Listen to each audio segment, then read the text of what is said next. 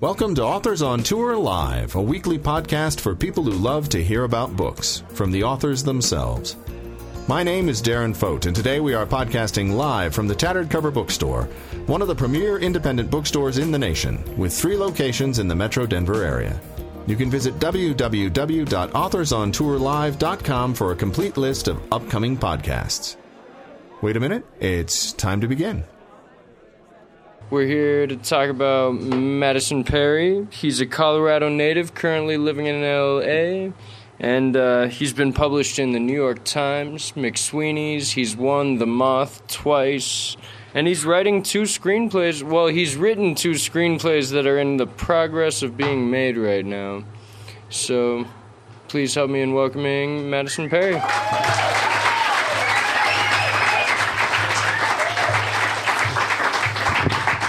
Hello, everybody.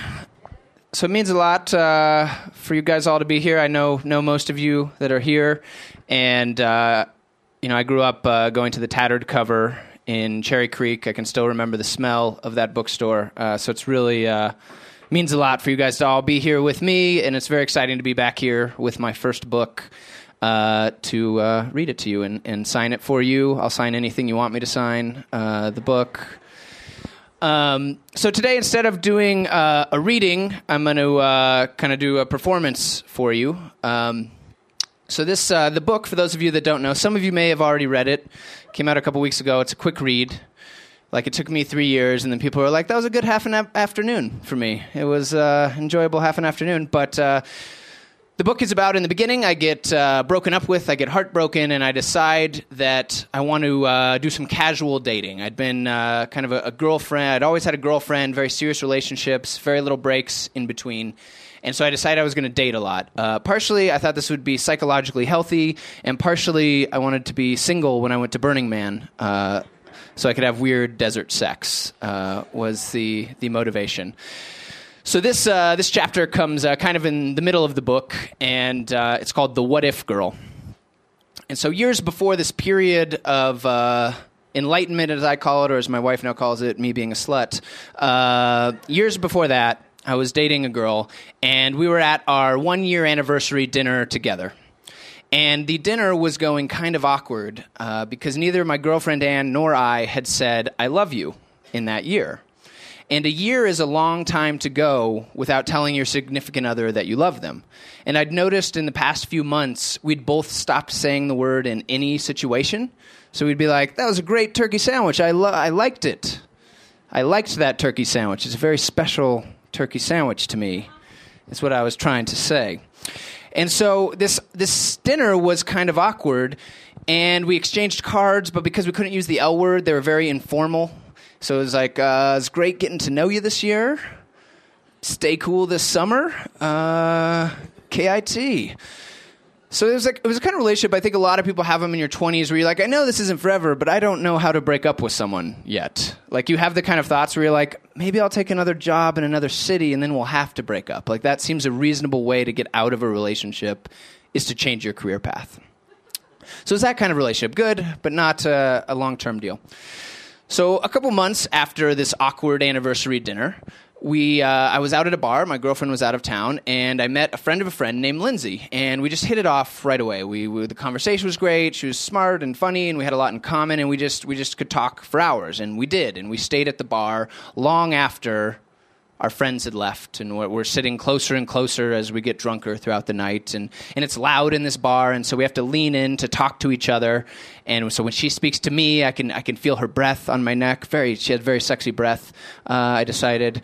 And when I would talk to her, I could smell her hair, and it smelled way better than my girlfriend's hair. And I was like, this isn't about shampoo. This is biochemical compatibility. And so at about 3 a.m. came that moment where the conversation is dropped, and we just have eye contact, and it's that moment you're supposed to kiss. And I really want to kiss her, but my conscience is saying, you can't kiss her. You have a girlfriend. You're a nice guy. Don't do that. I'm like, you're right, conscience. But it's not going to be forever with Anne, and why pass up this amazing moment for someone I don't think I even love? And don't they say the things that you don't do are what you regret most? And my conscience is like, great points. All of these are great points.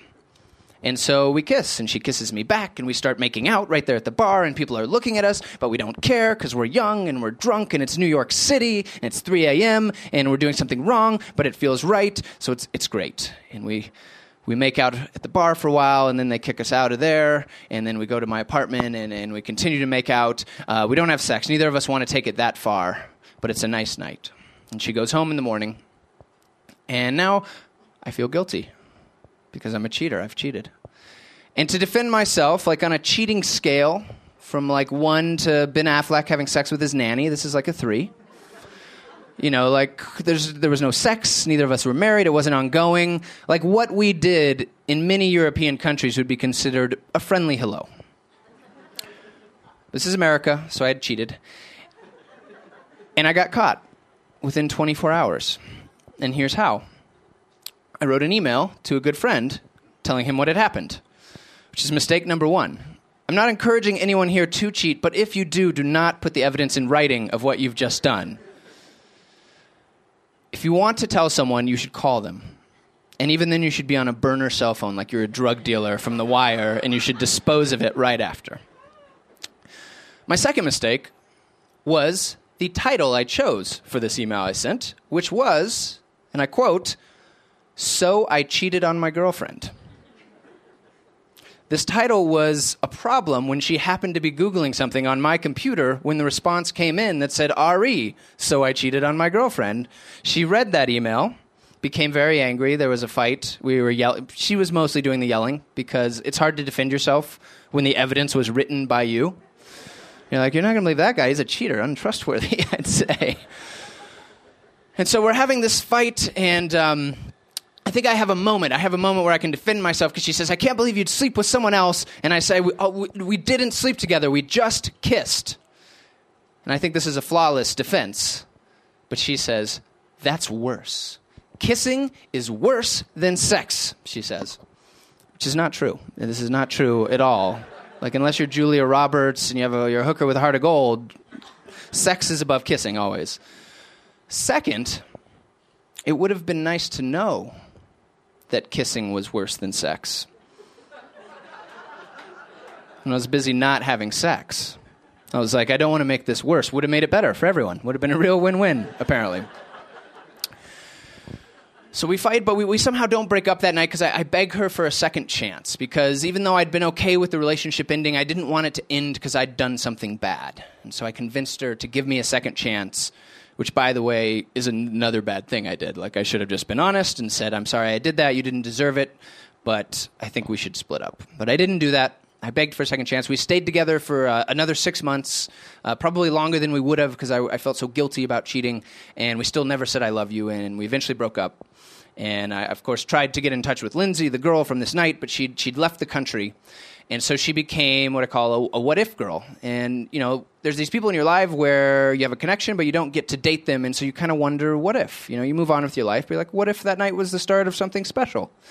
And the problem with what-if people is the answer is never rational. You're never like, probably wouldn't have worked out. You're like, well, what if? Well, it would have been a love this world has never seen. We know that.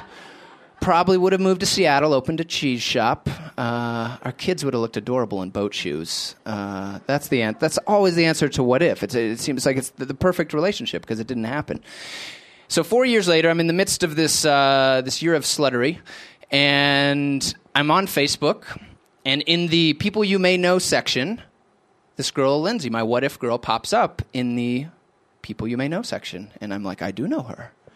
And I click on her profile, and she is single. I check the pictures, no evidence of boyfriends. And she lives in L.A. When we'd hooked up, we'd both been in New York, and now we both live in L.A. 4 years later. And I'm like, this is not due to an algorithm. This was the gods at work. Like, Cupid, you son of a bitch, you've done it again. And so I friend her, and she friends me back, and we send messages back and forth, and they're fun and flirty, just like Cosmo Magazine says they should be. And we decide to meet up at a concert. And so I go to this concert, and I enter, and I spot her across the crowd, and she looks great, and we lock eyes as I push through the crowd, and we hug, and it's not just a hug, it's a perfect hug. It's the hug of star-crossed lovers reunited. Hair still smells great. So she pulls away from the embrace, and she smiles, and she motions to her left, and she says, "This is my girlfriend, Nicole." And not like, girlfriend, we get brunch and gab about boys, girlfriend, but like, we are lesbian lovers, and she is my girlfriend. And so I'm confused, because the last time I'd seen her, there'd been some evidence that she was interested in guys. She'd made out with me. And I do have very soft skin and listen to a lot of Katy Perry, but I'm technically a man. And so, of course, I'm like, was I the last guy she was with? Did I make her gay? And I know you can't make anyone gay. I know that. But gay people must have a tipping point person where they're like, that confirms it. I know for sure now. Thank you. So I didn't want to be. And then I had another idea. Well, maybe she was like, if I cannot have this man, I shall have no man. I know that one's less likely, but like, let's not rule anything out. And then, of course, it hit me that there was a third possibility, that she was bisexual. And I thought fate had brought me there that night for true love, but maybe it was something more important. A threesome. Because this is how the straight male mind works, is we're immediately like, how does your sexuality apply to me in my fantasies, though? There was no threesome. There was no sexual tension of any kind between us. But it was a nice night. I still had a great rapport with Lindsay, and her girlfriend was great. And between the bands, we were talking, and we ended up talking about movies, and the movie The Notebook came up. And if you haven't seen this, it's with Ryan Gosling and Rachel McAdams, and it's sort of a weepy romance, and it's based on a Nicholas Sparks book, and I hate this movie. I really hate it, because I think it's totally unrealistic, because everything Ryan Gosling does that is deemed romantic in this movie is actually psychotic. Like, as an example, to ask Rachel McAdams on their first date, he sees her at a carnival, and she's on a date with another gentleman, and they get on a Ferris wheel. Does he wait for her to come down to ask her out? No, he climbs the Ferris wheel, and he hangs from the Ferris wheel and says he will drop if she won't go out with him. This is a real scene in this movie. The next scene in the movie is them on this date. Like, in real life, the next scene would be like, if you sign here, the restraining order will come into effect in 24 hours. And the movie is filled with crazy things like this that are only romantic because Ryan Gosling is so good looking. Like, if you exchange Ryan Gosling for Steve Buscemi, this movie is a horrifying thriller. It's about a guy who will not leave a girl alone for years and eventually gets her. That's what that movie is about with Steve Buscemi. And so I'm on this rant and explaining how all romantic movies are BS like this, and they don't make sense, and people don't act like that. And I realize in that moment, as I'm on this rant, that I'd come to the concert that night because I thought I was the hero in a romantic movie. I drunkenly made out with someone 4 years ago, and I was like, that meant something. That was the stars were... Because I was always looking for signs. I'm like, we lived in New York, and then we lived in L.A. What are the odds? I don't know if you know how New York and L.A. work, but everyone moves back and forth all the time. That's like, those cities are just people moving back and forth between New York and L.A., and so I realized that part of the reason I wanted it to be true, I wanted it to, the what if to be we'd be in love, is that it would mean that that was the start of an epic romance that night, and not just me getting drunk and kissing someone I shouldn't have, which is what it was. And so the night ended, I left. She did not chase me out into the street. There was no kiss in the rain. The answer to what if was, you'll be friends, hang out sometimes, but she doesn't like penises. That's the end of my story for tonight. Thank you very much. So if anyone has any questions about the process of writing the book, anything they've read in the book, feel free to ask those. Anyone have any questions about anything? Yes. It is all true. It is all 87% true, I would say. There's some things that get sort of condensed to make sense narratively, and there's some events that happen slightly out of place for the tone of the book. But everything in it is true. It happened. I changed names and certain details so that no one would sue me. But yes, it is all true. So you will learn way too much about me when you read this book. Yes, in the back. I went with it's easier to get forgiveness than permission mode of thinking on this one. Some of them have reached out to me since the book came out. So far, they've been flattered. So we'll see. I'm scared. Is the truth. Yes. We're no longer together, but it was a great... No, she has been great about the whole thing. She was one of the first people to read it when it finished, and I paced around our apartment while she read it, and eventually she made me leave because I was so nervous. She knows the exact page when I start talking about her and not other girls, but she's been great about it, and luckily she's the happy ending of the book and the happy ending of the experience for me, so she's been great. As a general rule of advice, I would not advise anyone to write a book about everyone you've had sex with and hand it to your significant other, but my wife's been great about it. Yes. My mom... It was very supportive of the book. My mom is the kind of mom that if I murdered someone, she'd be like, "You murdered him so well, honey. He's not coming back. You did a great job." So yeah, she was very proud, and I was nervous. I was a bit more nervous about my mother-in-law reading the book than my own. My mom has to love me no matter what, whereas my mother-in-law does not have to love me. But she was also very, very kind and enjoyed the book. Yes. I did, yeah. I made it to the year, and I went to Burning Man, expecting to have a lot of sex, and I found out, like sex in the desert is hard to do and uncomfortable, so it wasn't really about that. And I came back, and my year was done, and I decided I was having a really great time, and so I kept dating for another 6 or 8 months. And eventually, I sort of grew tired of not having a true connection and relationship with someone.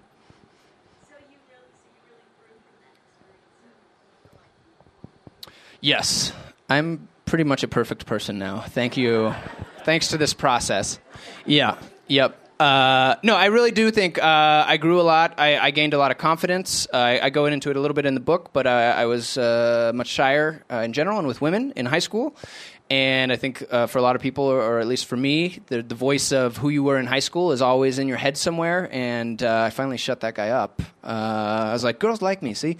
And so that helped a lot. And it also turned out that just by not being in a serious relationship for the first time in my adult life, really, for a long period of time, I did things every choice was just mine to be made, and so I made a lot of new friends and traveled a lot, and it was a great experience aside from the dating part of it. Any other questions? Yes, right here. What's with the cover? So raise your hands if you know why an eggplant would be on this cover. Okay. That's about the average has been. So that is the eggplant emoji. If you're texting someone, and you'll notice it's somewhat phallic. It's like a tie between the eggplant and the corn for the most phallic of the Bitmojis. And so at some point it wasn't my choice. Blame the internet. But people decided if you didn't want to write my penis, you would write my eggplant in a text. I don't know why you'd ever write my penis in a text message, but if you wanted to, you could just write my eggplant. And you'll notice that the back is a peach, which, depending on your proclivity, could be anything, a couple things. And one reading, I showed the back, and the guy was like, yes, the bum. It's like, good eye, sir, good eye.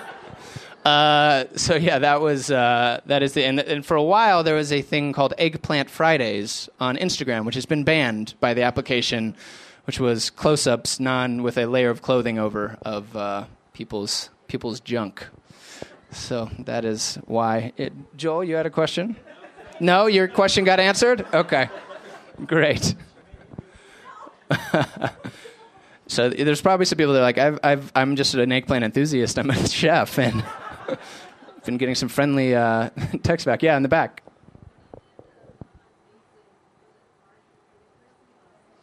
It was. She asked, was it hard to do the book on tape? That was the question. Yes, it was. My first, like, all you're doing is sitting there and talking. But at the end of the first day, I was exhausted. Like, I was physically drained, and I realized I know speak good. Is what I discovered, because in everyday conversation, there's not a director on the other side of glass being like, "You screwed that up. You screwed that up." And so for the first half of the first day, especially, being able to sound natural while enunciating and speaking at the correct speed was very difficult, and I had to redo the first couple chapters because they were my worst chapters. And a lot of the stories in the book started out as things I did on stage, but the transition from things you speak aloud to on the written page, the language, not that this is a dense book by any means, but it's not like someone just talking on a stage. And so there's a lot of times where I'm like, why would I make this sentence so long? I can't even hold my breath this long. This is horrible. And then there's certain jokes and things and lists that work much better visually, so we had to figure out a way to change those. But it was a fun experience. If it was a fiction book, I would have the prose do it. But for a memoir, I thought it came out well with me doing it. Any other questions? Yes. From the mother in the front.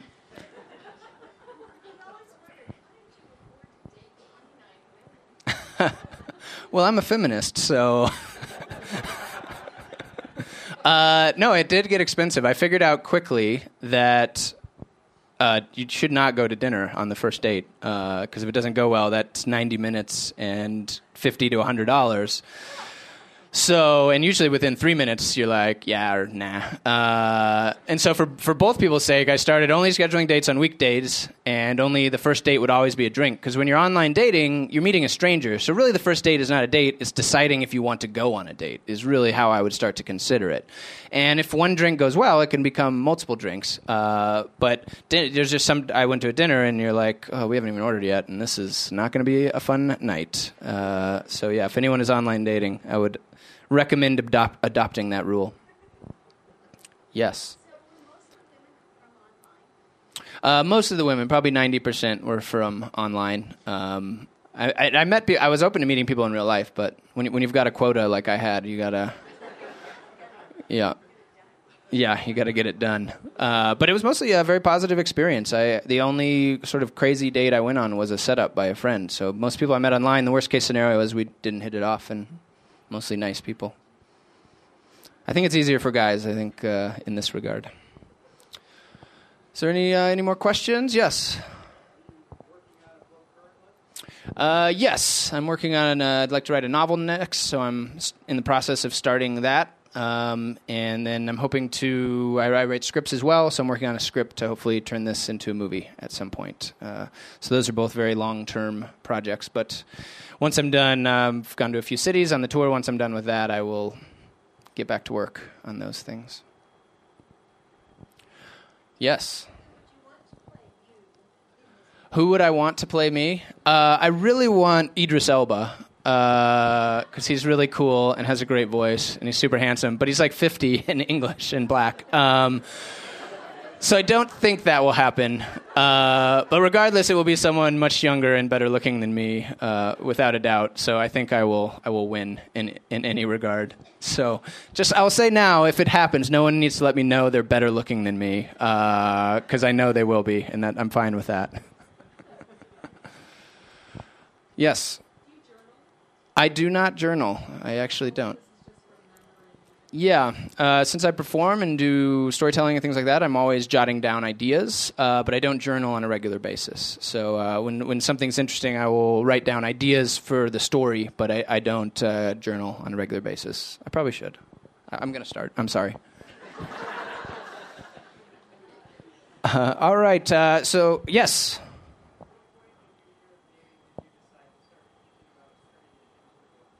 I would say... probably about 4 to 6 months in, the idea started to come together. And all along the way, if something interesting was happening, I would turn it into a story to do on stage. But the idea of doing a book started to come together a few months in. And then once you're like, decide, well, this is all fodder for a book, you become much more open to weird dates and trips and things. Because you're like, worst case scenario, it'll be a good chapter in the book. And then if the book never came out, it'd just be bad scenario, I guess, but luckily the book did come out, so. Yes. Yes, there was a great title, Wild Oats, or maybe Oats, short, that someone gave me, but the publisher passed on that title, which, I'm still not happy about. That was my cousin Pat who suggested that name, who asked the question. My sincere thanks to everyone that made it out tonight. I know some of you came from far away through rush hour traffic to downtown Denver, and it really means a lot to see to have all this support in my home state. So, thank you very much, everybody.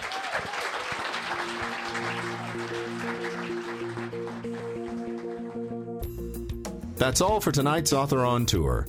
I'm Darren Fote, and we have been podcasting live from the Tattered Cover Bookstore in Denver, Colorado.